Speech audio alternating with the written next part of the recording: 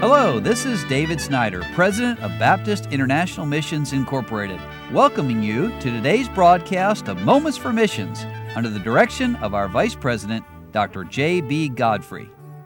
Well, I'm glad today to have Missionary Brent Hoffman back in the studio with me, and we've been listening to his testimony and call into ministry and his family, and they're working in the country of Costa Rica.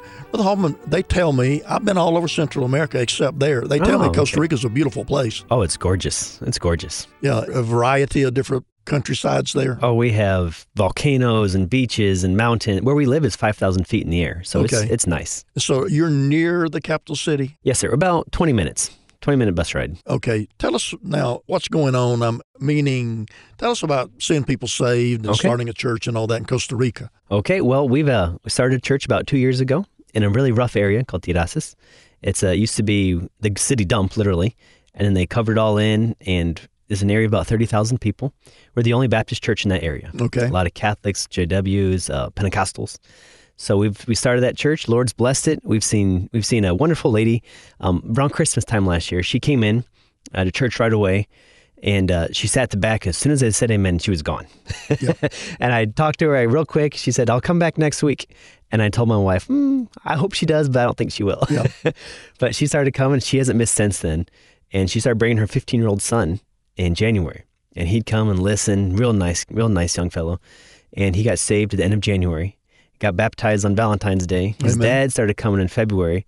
His dad got saved in March. So it's just a blessing to see that whole family just come one by one, get saved. Yeah, last week I was talking with Phil Frazier on the broadcast, and his place is just full of young people. There are kids and young people everywhere. I'm assuming yours is the same way. Yes, sir. We have about half of them are kids. And my wife, she's a great Sunday school teacher. She has patience for them. Yeah. Despite all the yelling and the and what's going on.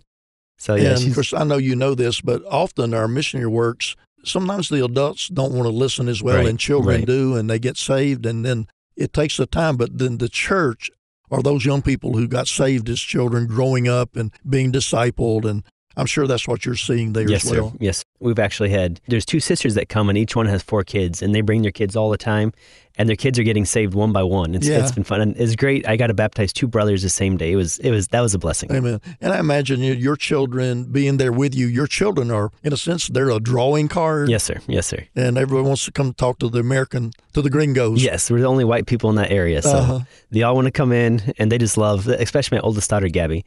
Those kids just love her, just hang all over her, just love hanging around her. My son too. And of course, around here we don't say. Well, sometimes we do say it, but MK, missionary kids, we tend to say KM's, kid missionaries. Oh, yes, sir. Yes, sir. They're definitely that. Yeah, the children will get you into places that you might not be able to be invited into. Actually, that is very true, because there are people, they see a man, they think, it's kind of weird, but you have your child with you, and they say, they're fine, and they want to talk to the kids and play, and then they'll listen to me as I give them the gospel. Yeah, well, that's great, and I'm glad you shared that with us, because mission work, it's not just the man going out. No. Yeah, it's a team effort. Yes, sir. And if you don't have a good wife that's willing to follow, you're not going to last in the field. I'm sorry, but that's true. No, it is so true. I said in my conference last week that 3 most important decisions: what are you going to do with Jesus? Who are you going to marry? Yes, sir. And what are you going to do with your life? Yes, sir. Now, if you mess that second one up, the third one won't ever fit into place. You are absolutely right. And so you're thanking God for a good wife who also is ministry minded. Yes, sir. And good kids, because our oldest 2 are also Sunday school teachers. My 16-year-old and 14-year-old, they teach Spanish in Sunday school. So it's such a blessing seeing them serve the Lord. Amen. Well, I like doing the interview because you listeners can hear from someone, tell about what I call real life on the mission field.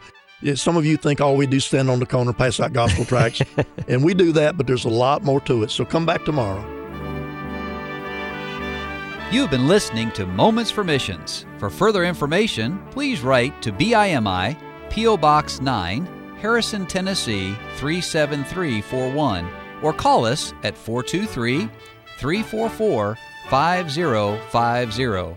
Or you can visit us online at www.bimi.org. Until next time, may the Lord richly bless you.